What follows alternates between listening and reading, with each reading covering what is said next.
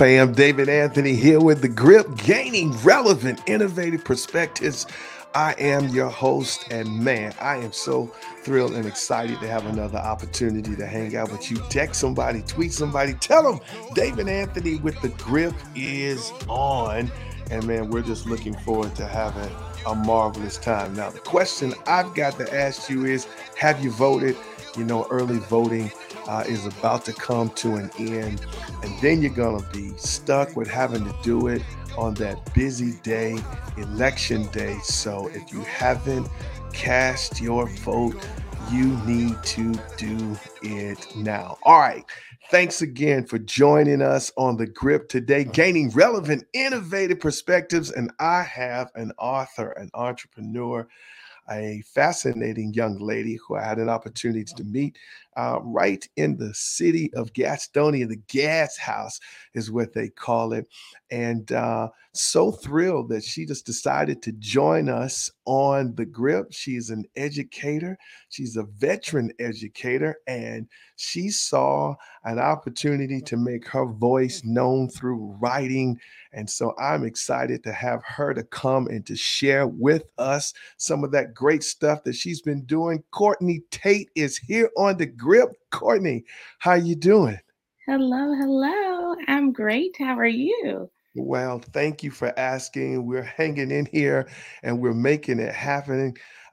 Thanks for joining us today on The Grip and coming by and just sharing a little bit with some of this amazing stuff that you've been doing over the years, and sharing your voice and building a village and just caring for others. Thank you so much for what you've been doing.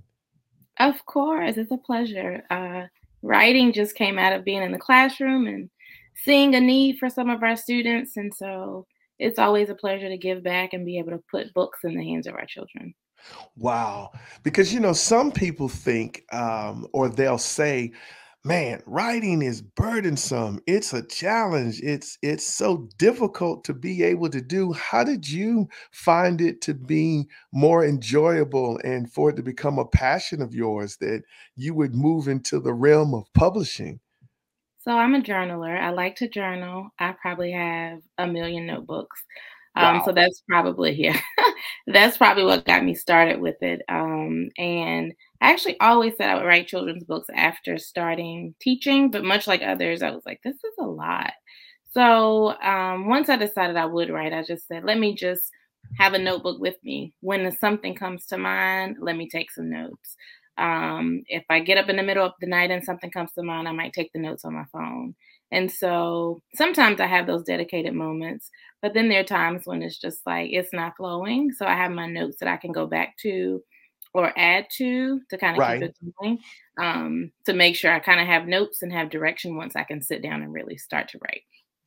Wow, I heard you say that you take notes on your phone. So I know what that feels like. I've had this experience happen to me. Have you ever lost something by utilizing that note taker on your phone and you just like, oh my goodness, I'll never do this again? Yes. So now I try to like copy it to another doc, or goes to my MacBook now. So I try to keep it, but I have absolutely lost writing. Actually, a book I'm working on now, I started and I misplaced the handwritten notes, and I Oh, had to wow. just start over from scratch. So it's definitely happened. Yeah, I mean, that experience is probably heart-wrenching. You know, you're thinking that this digital device is just going to make life so much easier, and one click of the wrong button or one swipe in the wrong direction, and it seems to be all gone. But with most writers, they'll say, "Hey, no problem. You know, I'll recapture. I'll go back at it another way." So I'm sure that was a whole lot of fun in terms of trying to figure it out and to make it happen. If you're just tuning in, this is David Anthony with The Grip, gaining relevant, innovative perspectives. And I have an amazing author hanging out with me today, Miss Courtney Tate. and she has published several books. We're going to jump into some of the material that she has already produced and hear her voice share on the grip today with us. So stay tuned to all of that. Courtney, tell me now, you are a veteran educator, and I know that you've been hearing the dialogue and the battle with educators and politicians concerning books in the library and what's appropriate and what's not appropriate. Having the experience of being in the classroom and being around children and all those different kinds of things. What's your take on this whole thing about what is appropriate, what's right for children, what's not right for youth, and what books should be in the library? How are you handling all of that as you navigate and produce material? I think it's really touchy. I know all books aren't appropriate for children, but I feel like in a library, we want to have the diversity and the options. So a book that might be offensive to me might not be offensive to the person down the street. And so we want diversity in books to be available in the classroom or in the libraries and school districts, so that parents can kind of help to navigate that choice with their students, whether this is a book that they deem appropriate or one that they don't.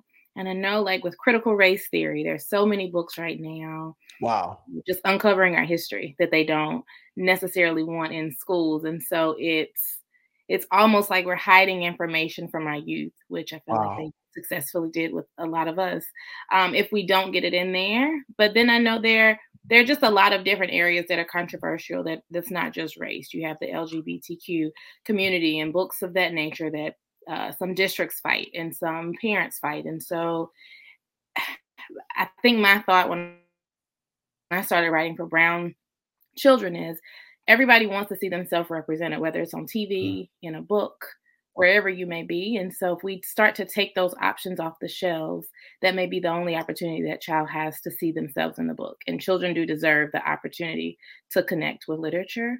And so I think if we take it away from the schools as much and let parents make the decisions if that's a book that they want in their home or not so much.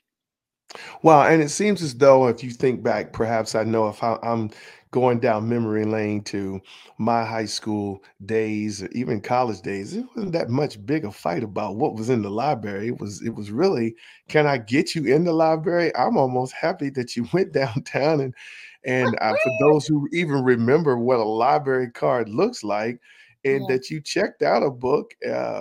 Parents at one point in time were just happy for overdue book fees because you held on to a book longer, and now we're in this battle. But you said something so important about the representation of minority, Black and Brown, seeing themselves in literature, having an opportunity to be introduced to stories that are relatable.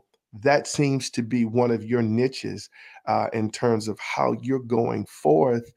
What caused you to really kind of drop your hat there? Was it something that happened while you were matriculating through high school and college or early years of education, or did you see yourself in books when you were coming through that said, "Hey, I think I need to lend my voice to this area"? I did not see myself in a lot of books. Hmm. I would say I won't name the school, but school I attended sixth grade in Gastonia. Just an experience I had as a brown person listening to. I think there were two of us that were Black students, and the whole class was talking about slavery and how they felt in their perspectives, and it was the most awkward moment because no one was asking the two Black children in the room how we felt about it. So that's Wow. definitely one time that left an impression on me. But then when I started teaching, I taught at Reed Park Academy in Charlotte my first Mm, year, okay. and that school was about 99% African American. And I was there for 6 years. And what I noticed was we didn't have many, if any, books where those students could see themselves. So to be in a school that's a home almost 100% African American and not have text that's relevant to them was what made me say, one day I want to write books so that I can give them back to this school and they can have some of those representative in the book so they can see themselves. So it was more the need that I saw for my students than a need that I saw for myself. Wow. If you're just tuning in, this is David Anthony with The Grip, gaining relevant, innovative perspectives. And I'm having a wonderful conversation with an amazing author. And you're going to get an opportunity to check out some of her work as she talks about it. Just coming up here in the program on today. But Courtney Tate is here sharing with us. Courtney, I know that writing sometime can be a challenge, and you'll get that writer's block. And I heard you talk about, sometimes it spontaneously comes. And then sometimes, you'll wake up in the night. Have you ever come across like, I just want to do this book because there's a subject matter I want to tackle, and I got to figure out a way to still make this a relatable kind of piece? Yes, so the Juneteenth book that I wrote for children is one for sure that I didn't plan to release until next year. But that one, actually, that was content that I was like, gosh, I need to write this book. And but I was like, I'll do it next year. And kept every Is month it was like, you need to write this book. You need to write this book. Yes, the unforgettable journey. Yes, that's a Juneteenth story. And that one was one that I was actually trying to hold off on. I didn't want to release that until next year, but it kept coming up like, you need to write this book. I couldn't shake that thought. And so that is one that I just kept sitting, taking time to get there, doing some research on the topic to then figure out how to get that out there, how to get it out from my brain to the paper. Another example is one that has not been written, but I know that there's a need for me to write another devotional. And I have started with that content. I have looked at other devotionals that could be inspiring. And until recently, I just couldn't figure out like what direction I want to go or I need to go with it. And so I will take notes on like, okay, this is a way that it could look, or this is a style, this is a topic I might want to tackle. But I was trying to just figure out how is this going to streamline. So for that, if I get stuck, I just kind of pause and pick it back up. It might be a month later when I feel like, okay, I can probably focus in on this, or there's just something that motivates me in the moment. But that is one that I'm definitely still finding my momentum with. It's not there yet. It's not written. I now have an idea of where it's going, but that one will take more time because it's going to be a lot of content to get through. I gotcha. Let's go back to, I'm gonna put this one up on the screen again. Talk a little bit about an unforgettable journey. This is the Juneteenth story that you put together, and so you were talking about why you decided that you were going to write this in, and you released it early. You said, Yeah. So this is a story I know in school I did not get to learn about Juneteenth. I think they're even fighting it now being taught. And so this was a story that I feel like students and people in our community, whether they're young or older, they really need to know about Juneteenth if they don't. I also feel like people in the white community, Asian, Hispanic, they need to know about this. And so I wanted to write this book because it's something relevant to our culture. Still a fun story. It's a family cookout. So it has Black tradition embedded throughout. It talks about ways they celebrated leading up to really understanding that they were free from slavery. And so just an opportunity for us to hear our story and to see ourselves and get a story that may not be coming out in the schools out there because again I had a former teacher who actually purchased it and she was like, I'm so glad you wrote this. I'm ashamed to say I didn't even know. And she's probably like 50, white woman, and she's like, I didn't even know this story until I read your book. "Wow, And so that was wow." part of the purpose, is to get the message out there because it's not happening. I heard something just kind of toy at me a minute ago when you were saying that the Juneteenth story um, embedded in the culture of African Americans, and sharing that with other cultures. Um, and when you're writing that, do you find it difficult sometimes not to um, share in, I guess, the lingo or the culture of African Americans? A lot of times, we have broken kind of dialect, or we'll have misplaced modification of words. So, do you find it a struggle to really still hold the meaning of the story you're trying to tell, or you just say, "Okay, I'm just going to tell it like it is, and let the chips fall where they may"? I try to sprinkle some in. With my first book, I remember, and I fixed it, and now I don't know if I should have, but I know we spell smelled SMELLED, but I had smelt with a T in my book, and I had hard pushback as to that's not how you spell the word. Ah, And I thought, yeah, that was just me trying one word to see if I could push the envelope. right, right. So then with the Juneteenth, I added a little bit more Okay. twang. Mm, Um, so I think mixing it in. I also, before like releasing it, I had just people of different cultures and backgrounds read it. So I could say, hey, would you even read this book to your child as a wow. non-person of color? Does this book still speak to you?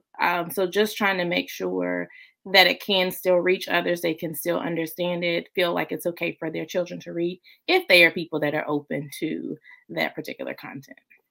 Wow. And being open to different content is definitely so important for us right now, because one of the challenges has always been, for African Americans, is just getting our kids to read. Mhm. You are an educator. You're in the school system. Are you still seeing the challenge of students performing low as it relates to reading and reading comprehension?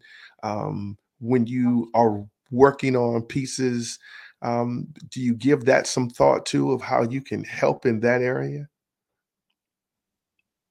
Unfortunately, yes, we have a even wider gap now due to COVID. So there was just data released that scores dropped Mm, the lowest that they have in the last 20 years. wow. And so although we're more proficient and we're higher performing than we were, Right. because of COVID in those 2 years, it was a higher gap in math, but there's definitely a big gap in reading, but Mm, also the gap widened with our brown and black and brown children. And so it's definitely a bigger gap than we saw even 2 years ago that's happened. And so where everyone is lower, we're still finding that our brown children are still at the bottom of the barrel. And so um, that always just tugs at my heart because I'm like, there has in this much time, we have to have a way that we can do better by our youth. But I definitely see that divide.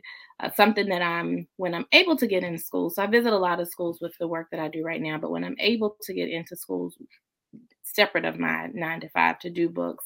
One thing I'm working with one school on is actually doing a writer's workshop with ah, students. So finding ways to get students engaged. So it's not just an author visit where I come to read to students, but finding ways to do like a workshop with students. Or I have a friend that lives in Bermuda. So we did an author interview, trying to give them tips to make them want to read or write wow. stories. And then I did an interactive read aloud virtually so that the teachers could all have a copy of that video and they could even hear the story in Bermuda. So trying to find ways to That's um, awesome. capitalize on, we can do stuff virtually now, trying to capitalize on that and find ways to engage students to get excited about reading. You've got this book. I'm gonna put it up on the screen. It's called Tasty Cakes. Talk a little bit about that piece. Yeah, so Tasty Cakes.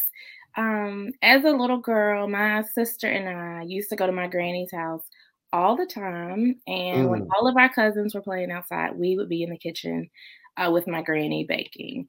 And so we still love to bake to this day. She doesn't bake, but we still love to bake.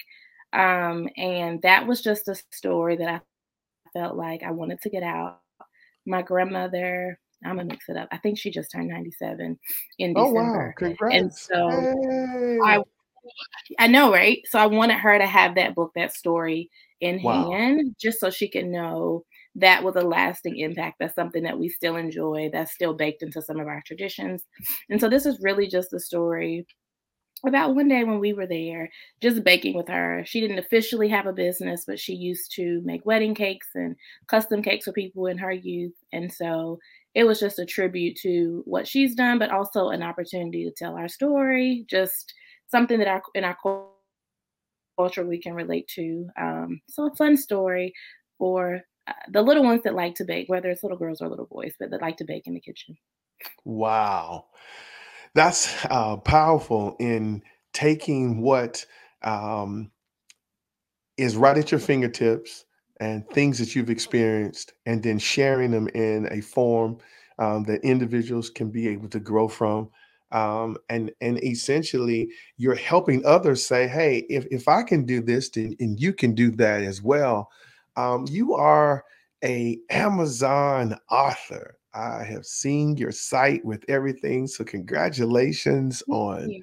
being out there in that venue, in that marketplace. What was it like the first time after you saw your stuff out there, especially with Amazon having, so many, millions of viewers and things that are chasing and looking after books? What was that experience like for you? Say, once you saw it for the first couple of times, because you're out there, you're established, so you have more than just one piece. Yeah, it was surreal to say, like, "Oh my gosh, I was able to do this," because I took the self-publishing route. And so it was a moment of like, "Oh my goodness, this is out here." And also like, "Oh my goodness, people, what if they don't like it?" All of those moments, probably a little bit of imposter syndrome coming out, but then the excitement of, okay, I set my mind to this and I was able to make this happen. And so I think anytime I get a book, when I order my proof copies in the mail, it's always like a moment where I'm like, okay, let me take this moment in. Because it's like I can't believe I'm actually doing this. This was, you know how you have some things that it's a goal, but you don't know that it's going to be one that you actively pursue, Right. and this is that. So I'm living in something beyond I expected because I didn't know that I would actualize this particular goal. And your books are illustrative, so I definitely want the Grip family to be able to know that that there's a story, but then there's illustration with characters and pictures that are in the books that individuals can be able to identify with. So now, are you doing all of that work yourself? No, I publish, I put it together, I format it, I pay someone to illustrate, but I have to be very specific with him around, okay, they need fuller lips, they need a broader nose, they need to look Uh, like they're African American. Can we look at the hair type? So it's a lot of back and forth to gotcha. make sure that he really can capture. So that means you've gotten one back one time and you were like, who are these people? Absolutely, more than one time, and we've worked together on a few books, so I have to be extremely specific, just to make sure that it is represent I don't want it to just be brown skin and not our other characteristics. Wow. And so I know I'm flipping here, Grip family, but I hear in the atmosphere the need for artists and illustrators who are black and brown, so that you can then, join in with Courtney and illustrate and go forth. We need more individuals doing that particular work. So think about it. All that Thank little you. doodling you all do sometime on pages in school and stuff. Okay, let me get back to where I'm supposed to But be. no, But that's something because I do have authors that are looking for people that can illustrate brown children for them. So if you hear of any people, please send them my way because I can connect them as I hear people. I have a couple publisher friends as well. So by all means, if they connect with you, send them my way. certainly, because I definitely think that nothing is more, uh, um, let's say, piercing to the heart to see a picture of us and it doesn't really look like us. Almost like some of those characters in the phones where you're trying to create your avatar and you're just like, this hair and Mhm. this right here, this ain't us. They ain't the feet. Okay, I'm not even creating my avatar. I mean, it's just that kind of feeling that goes along with it. You've got a schedule coming up of some upcoming events of how people can connect with you and your books. Um, Talk a little bit about that so the individuals may be able to know, because the holidays are coming forth, and Yeah. certainly individuals may be looking for stocking stuffers or Christmas presents. Parents, you don't always have to be giving toys. This year you could put some books or in there. So Courtney, tell them how they can connect with you. Yeah, so I will be November 19th. I have an event in Huntersville, so I'll be in the area. It's a women's check-in, but I'm sponsoring the event, but I'll also be one of the vendors in there. But the next big event will be in Gastonia, Christmas in the City. So where they do the parade, the Christmas tree lighting, it's December 4th. Yeah. So I'll be there to do a final big push for anybody that wants to purchase a book. But for those that want to purchase a book and you can't come in person, you can always go to my website, which is CourtneySTate.com, and you Okay. can purchase there. I fulfill orders all the time. Sounds great. Well, I've heard about the uh, Christmas tree lighting event in Gastonia. That sounds like that's going to be pretty exciting. That they're trying to pull off this particular year. But if you don't catch her there, she's given a website and we'll post it so you can be able to have it on our board as well. Because I definitely believe that giving our kids something else besides toys and gadgets are significantly important, and books are at a nominal price, so you can afford to be able to do a couple of those as well as all those other high price shoes and toys and jackets. And okay, let me stop. So at any rate, Courtney, thank you for stopping by the Grip today and hanging out with us. We Thank uh, you for letting me join you. I had a blast talking with you today. So thanks for inviting me on. Yeah, and so we're wishing you much success, and we'll continue to keep following you. So when that journal comes out, I think I'm going to put up. This was the last journal that you did, the Healing Your Heart Yes. um, 7-day devotional. Was one. I think it's a piece that you had done earlier. So hey, we're just excited about what you got going on, and we'll keep in touch. How about that?